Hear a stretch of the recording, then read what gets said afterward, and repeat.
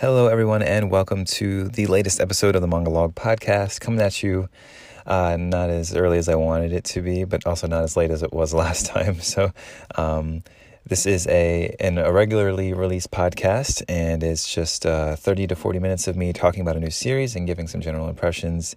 And I try to cover a mix of genres and demographics. And when covering a series, I usually try to read like the first 3 volumes or so just to get a good chunk of the story to talk about. And my name is John. I'm the sole host of the podcast. And, every once in a while, I just want to give this short little introduction because I do notice that I'm still getting, new, unique listeners. So I always appreciate seeing that. Every time I open up Anchor, I'm like, oh, yeah, people still care. But this episode, it's episode 44. It's on Golden Kamuy. And this is written and illustrated by Noda Satoru, who... There's just a little bit of background before we get into the actual manga itself. Noda debuted in 2011 with a manga called Supin Namarada. It's a long, I guess that's one word, I don't know. And it's about a high school figure skater who was supposed to perform in the Olympics, and then I think his mother dies. His mother dies of a car accident, and he's not able to perform, I think, due to the grief and everything. Quite the traumatic event. I imagine it wouldn't be very easy to perform after that. So now he's orphaned. Him and his little sister move to Tokyo with their grandfather, and then he meets these brothers, I think at his local school, who influence him to join the school's ice hockey team. And it becomes an ice hockey manga, which I think is super cool. But apparently the manga was a commercial failure. It was serialized in Weekly Young Jump for about a year, or maybe a little over a year, before Noda's editor recommended that he end the series. And I wish the manga was licensed in English because I think it sounds really cool. It's only 6 volumes. I would totally read it. A little side note to that, actually. Before Supin Namarada, that's a mouthful. Apparently, Noda had started as a manga assistant to where's the note there? Mitsuru Kubo, who is the mangaka of series such as Moteki, which is published by Vertical, and Again, which is published by Kodansha. And more notably, I think she co-created Yuri on Ice with Sayo Matsumoto. So she did the writing and the original character designs for it. And while that aired in 2016, I think this is cool to bring up because his ice hockey manga had a character that started as a figure skater, and I wonder if maybe that idea might have been a seed that was planted before Yuri on Ice came out. If not, it's kind of quite the distance between the two series, but I just thought it was a cool coincidence, if anything. Anyways, after the commercial failure of his ice hockey manga, Noda did come back in 2014 with Golden Kamuy, which is quite the opposite story. It received the 2016 Manga Taisho Award and the Osamu Tezuka Cultural Prize, and it was also nominated for other awards. I think by the end of 2019, it had over 10 million copies in print, and it's also received an anime adaptation in 2018 by Geno Studio, who is actually a relatively new studio. Golden Kamuy is really their only big hit. I think they did 2 other anime besides that. Interestingly, I found out that most of the staff of Geno Studio actually comes from the now defunct Manglobe Studio, and it's basically Manglobe's successor after that studio went bankrupt in 2015. A lot of that staff carried over, and they did anime such as Dead Man Wonderland, Samurai Champloo, The World God Only Knows, Gangsta, I think was the last thing they worked on. Man, I really miss them. All those shows were really good. I haven't seen The World God Only Knows though, but they just I don't know. They always tackled like really weird, just different stuff than you usually see in anime. And just like I'm just gonna stop trying to pronounce that. Just like the ice hockey manga, Golden Kamuy was originally published in Shueisha's Weekly Young Jump magazine, and it's been running in that magazine since August of 2014. And this is a weekly seinen magazine. Other popular series include Kaguya-sama Love is War and Kingdom. And in English, Golden Kamuy is published by Viz, who have released 19 volumes so far. And with each volume release, Viz has been adding the respective chapters to the Shonen Jump Vault, which is actually how I read this. But because of the explicit content, you could only read Golden Kamuy through the desktop version of the app. And the next volume is expected to release in February in English. So that's when you can expect the next batch of chapters to drop if you don't purchase the physical volumes, but you have that, Shonen Jump subscription. And as of December of last year, there are 24 volumes in Japan, and the story is ongoing. So I'm not sure if it's close to ending or what, but it's only been running for a few years, so maybe not. And this is, again, a seinen manga. It's a historical adventure Japanese style western. It takes place in Hokkaido, which is like northern Japan. There's an ex-soldier. He's trying to basically get rich quick, and his name's Sugimoto, and he's trying to follow through on one of his, I guess, war buddies, one of his dying wishes, and he's searching for this gold. He meets an old man in the Hokkaido mountains that tells him an interesting story that may lead to millions and millions of yen worth of gold. And basically the story is like a group of Ainu, which are like the indigenous Japanese people, or the indigenous people of Japan. And they collected a bunch of gold at some point during like a gold rush. I think they were trying to build an army. And some man ends up killing these Ainu and steals the gold that they collected, ends up in prison later to be sentenced to death, but not before hiding the gold somewhere. And this prisoner, this murderer that stole the gold, he has friends on the outside that he wanted to make aware of the gold's location, but he couldn't really get the message out without the guards intercepting it, the prison guards intercepting it. So he devised a plan which involved tattooing coded pieces of a map on the bodies of several trusted like inmates.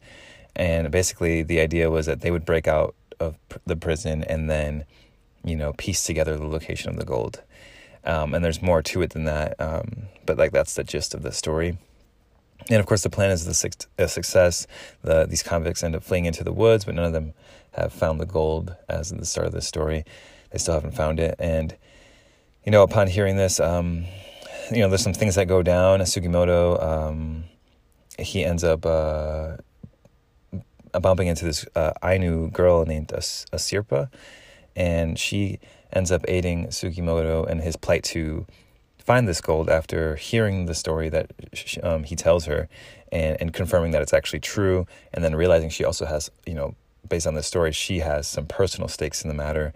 And so she joins them. The two are on the hunt for the pieces of this map, and are just essentially just searching Hokkaido. They realize that these prisoners wouldn't have gone far, because the gold is definitely somewhere stashed in Hokkaido. So they've got to be in Hokkaido, and that's what Sugimoto's betting on. And so they stay in the Hokkaido area, and they're kind of based in the Hokkaido mountains in the wilderness, while they gather intel and try to find these prisoners that will lead them to the gold. Sorry, I'm looking outside my window and I see a bird just staring at me. It's so cute. Oh my God, it's so close. Anyways, so yeah, Asirpa, she's really knowledgeable about outdoor survival. She knows a lot about the wildlife in the area, and Sugimoto learns a lot from her, in her culture too. Ainu rituals, how to set traps in the forest to catch prey, how to track prey, how to hunt effectively. And then also there's a lot of cooking, and cooking very specific meals that are, Ainu delicacies. And it's actually, through all their engagements with the wildlife, on this downtime while they're like, searching, or when they take downtime from searching for the gold, it's actually really quite educational. And I say they're searching Hokkaido, but really, from what I read so far, it seems like the threat is actually coming to them, because after all, if someone says like a soldier, the soldier dude and this Ainu girl are asking questions around town about people with weird tattoos, news is definitely going to spread about the two, because they kind of make an odd pair, so they stick out like a sore thumb. And anyone who knows about the tattoos will realize what they're trying to accomplish, and they'll come after them. So there's a little bit of tension there. Not only are they on the hunt for this, for these convicts, but they're also being hunted themselves, because they're stepping into dangerous territory, inquiring about this gold. And you know, anyone who knows about the tattoos are gonna, all right, I'm sorry. I already said that. Sorry, yeah, my notes are kind of spreaded around here. Okay, so yeah, that includes the convicts themselves, but there's also military, there's former Shinsengumi, and then there's just other people that are interested in the treasure, or at least, just townspeople that, like to spread the local gossip about people who are searching for the treasure and stuff like that. So with each encounter, we kind of learn more about the people involved in this whole scheme. It just gets bigger and bigger, and you realize maybe Sugimoto and Asirpa are biting off a little more than they could chew, but it's not when they're learning bits and pieces, but it's not enough to like completely just get them to where they need to go. They're just kind of gathering pieces of information, and it's just like little hints that are dropped along the way to kind of provide some sort of guidance for their journey. And meanwhile, we do get some like flashes of activity from the other convicts, the other people that are gathering intel and recruiting, and we're seeing how strong some of these people are, and knowing that Asirpa and Sugimoto will inevitably cross paths with these people is kind of scary, but also really exciting at the same time. And even though the manga, it does get violent because you're dealing, just the nature of what's going on and the people you're dealing with. Again, Sugimoto is an ex-soldier, and he's very battle-hardened and stuff like that. So the manga gets pretty violent, but there's, it does maintain like a lighter tone. There's still plenty of friendly faces. Asirpa ends up introducing Sugimoto to her village, where he learns a lot more about her people and also about her through her people and like kind of like her background, and how she's kind of Asirpa's kind of different compared to other Ainu women. She has no interest or talent really in like quote unquote womanly tasks, which I'm just quoting the villagers here. Please don't think I'm but she would rather spend more time alone in the mountains, and that's how she ends up bumping into Sugimoto in the first place, is because she's out in the mountains by herself. And it's clear that Asirpa's going through some stuff, and she's sticking with Sugimoto for probably other reasons than she lets on. He's thinking, for her it's like she has like a personal stake, she has like a maybe like a revenge, but she doesn't seem like a type of like vengeful type of person. So, I think maybe she's got, and, she gets attached to Sugimoto pretty fast for other reasons. And it's also clear that, I mentioned how Sugimoto was introduced to the Ainu village and stuff like that. It's clear that the author, Noda, has really done deep research for Golden Kamuy. I think he even has like a Ainu language linguist on staff, just to make sure that that aspect of the story is accurate. And there's a lot of like, Asirpa does a lot of like dropping of Ainu vocabulary, and also when you go to the village, there's a lot of people speaking in like full language, with like the translation and what are the parentheses? What are those things called? Those punctuation marks. He's also mentioned in interviews that he's not super strict about like the historical accuracy of everything, or when it comes to certain things anyways. So he ultimately wants to tell the story that he wants to tell, and sometimes for like dramatic effect there might be firearms that didn't exist during that time period, which I can't remember what the time period is. I should have said that. And then also like skiing was like another thing that just wasn't a thing at the time, but definitely exists in this manga. I remember there's a specific scene that's also for dramatic effect. These people were like coming down a mountain on skis, and it's supposed to be really, intense because they're coming at a really fast pace. But I guess apparently skiing didn't exist at that time. So there, it's not like totally historically accurate one-to-one, but there's definitely evidence that Noda has done his research. There's actually a list of sources in the back of the volume, which is really neat. But yeah, so I mentioned I'm kind of bouncing around here again, like I always do, because my notes aren't super well organized. But it's established that Sugimoto is super strong, and again, I said battle-hardened. There's some moments that actually highlight that. So, I mentioned that the manga was pretty violent. But one thing I noticed was a scene where somebody was actually going to stab Sugimoto in the head, and he's able to dodge and then like grab and throw the person and disarm them.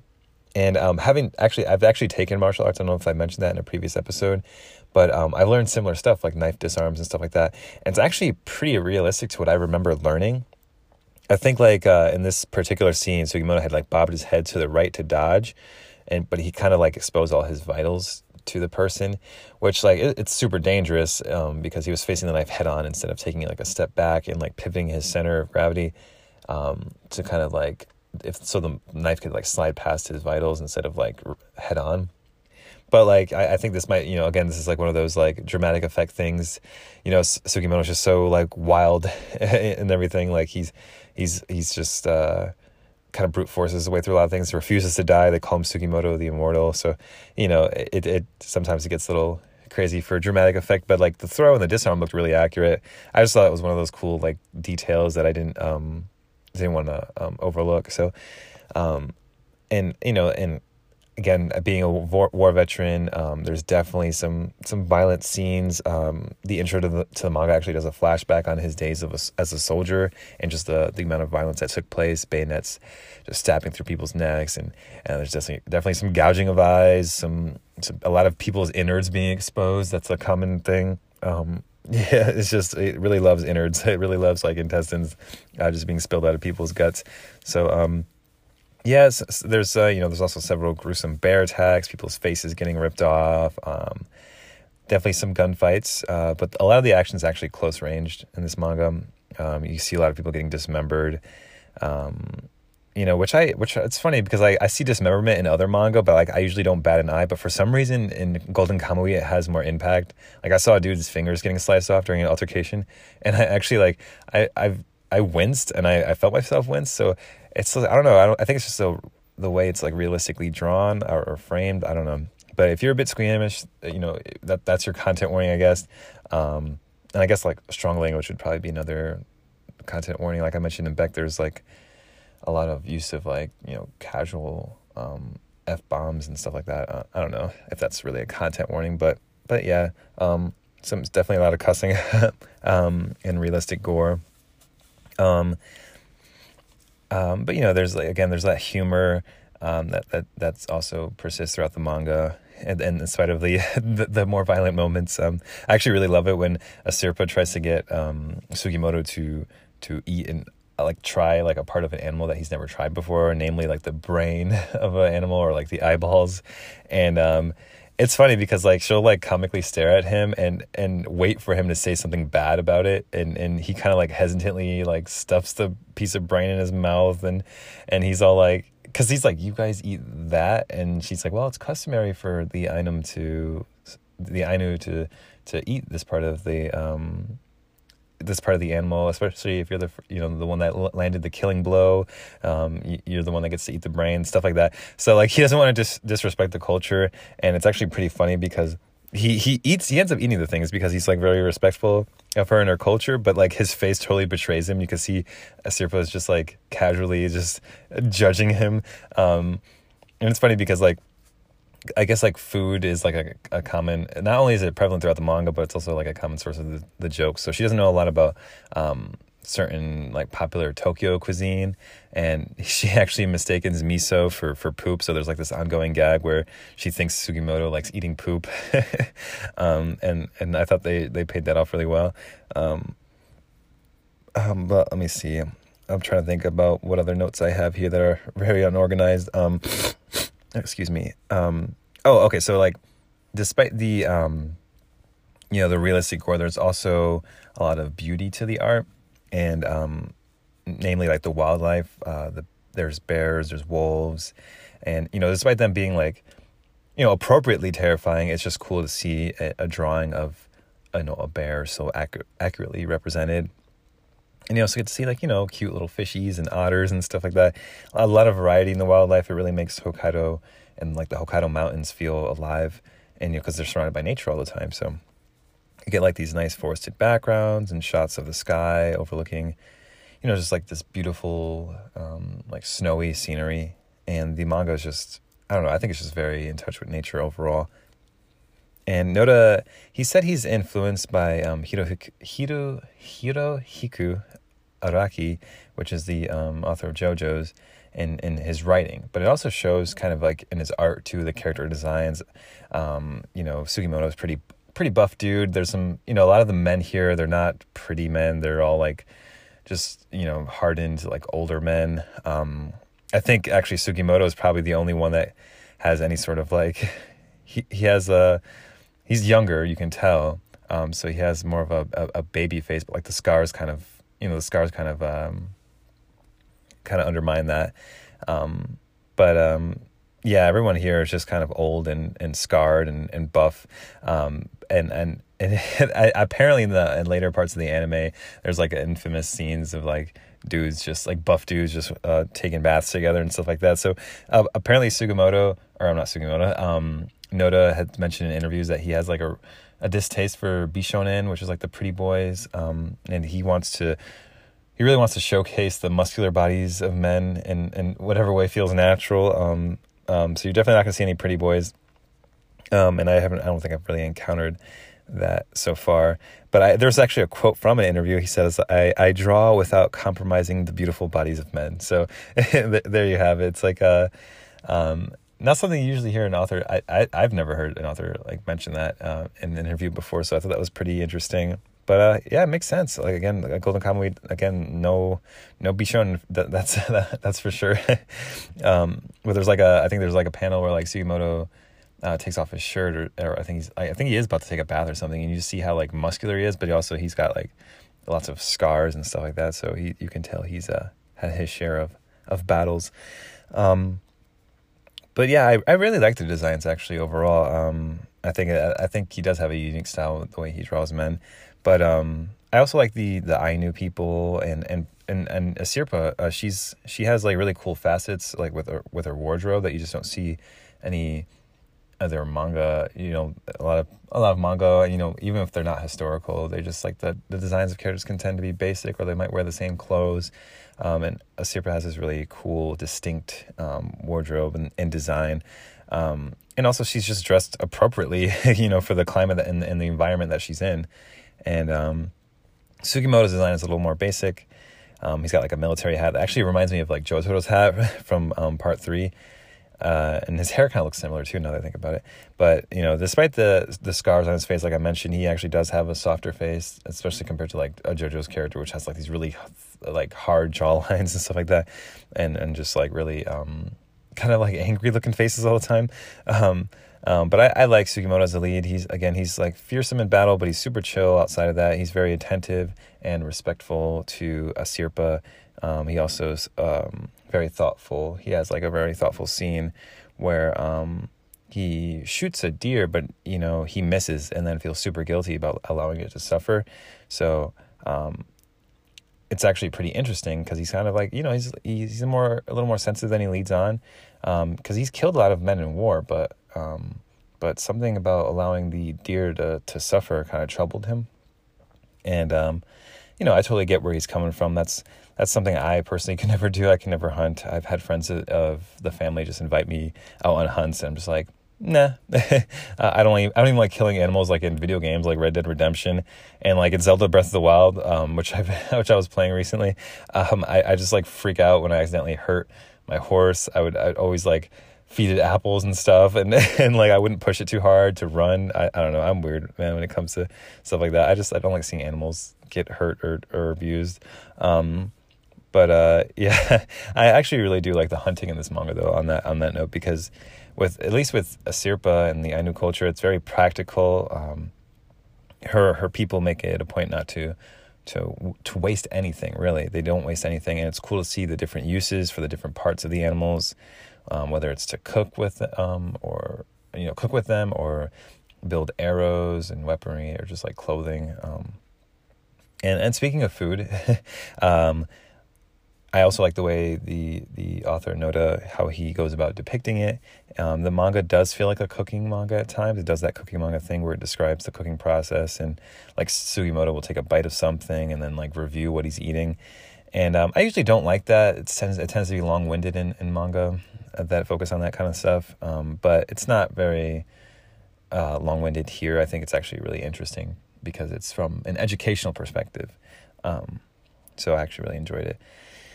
But yeah, I didn't want to go too specific into plot details, but you kind of get the gist of it, what the main synopsis is. I was just trying to, just go over some things I liked about the manga. I really, this is another one that I really enjoyed. There's a decent amount to binge on the Shonen Jump app.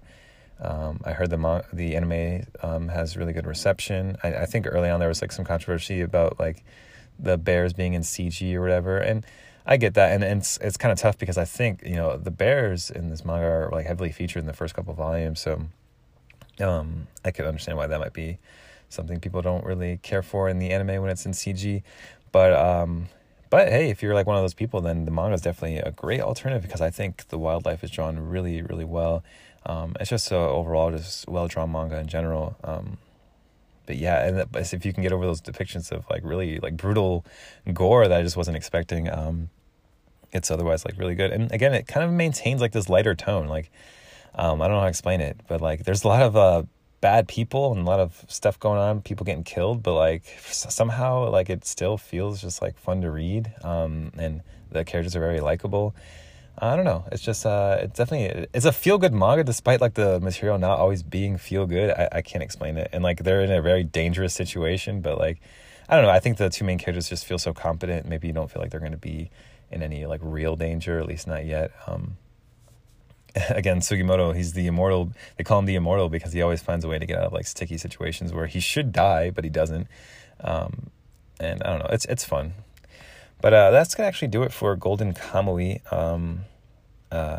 Thank you guys for being patient again with the episode releases. There are times where it's like, I could be reading manga, but then I'll be laying in my bed playing Zelda, and then I fall asleep. So, I have to be in a very particular like mood to read and take notes and stuff like that. So,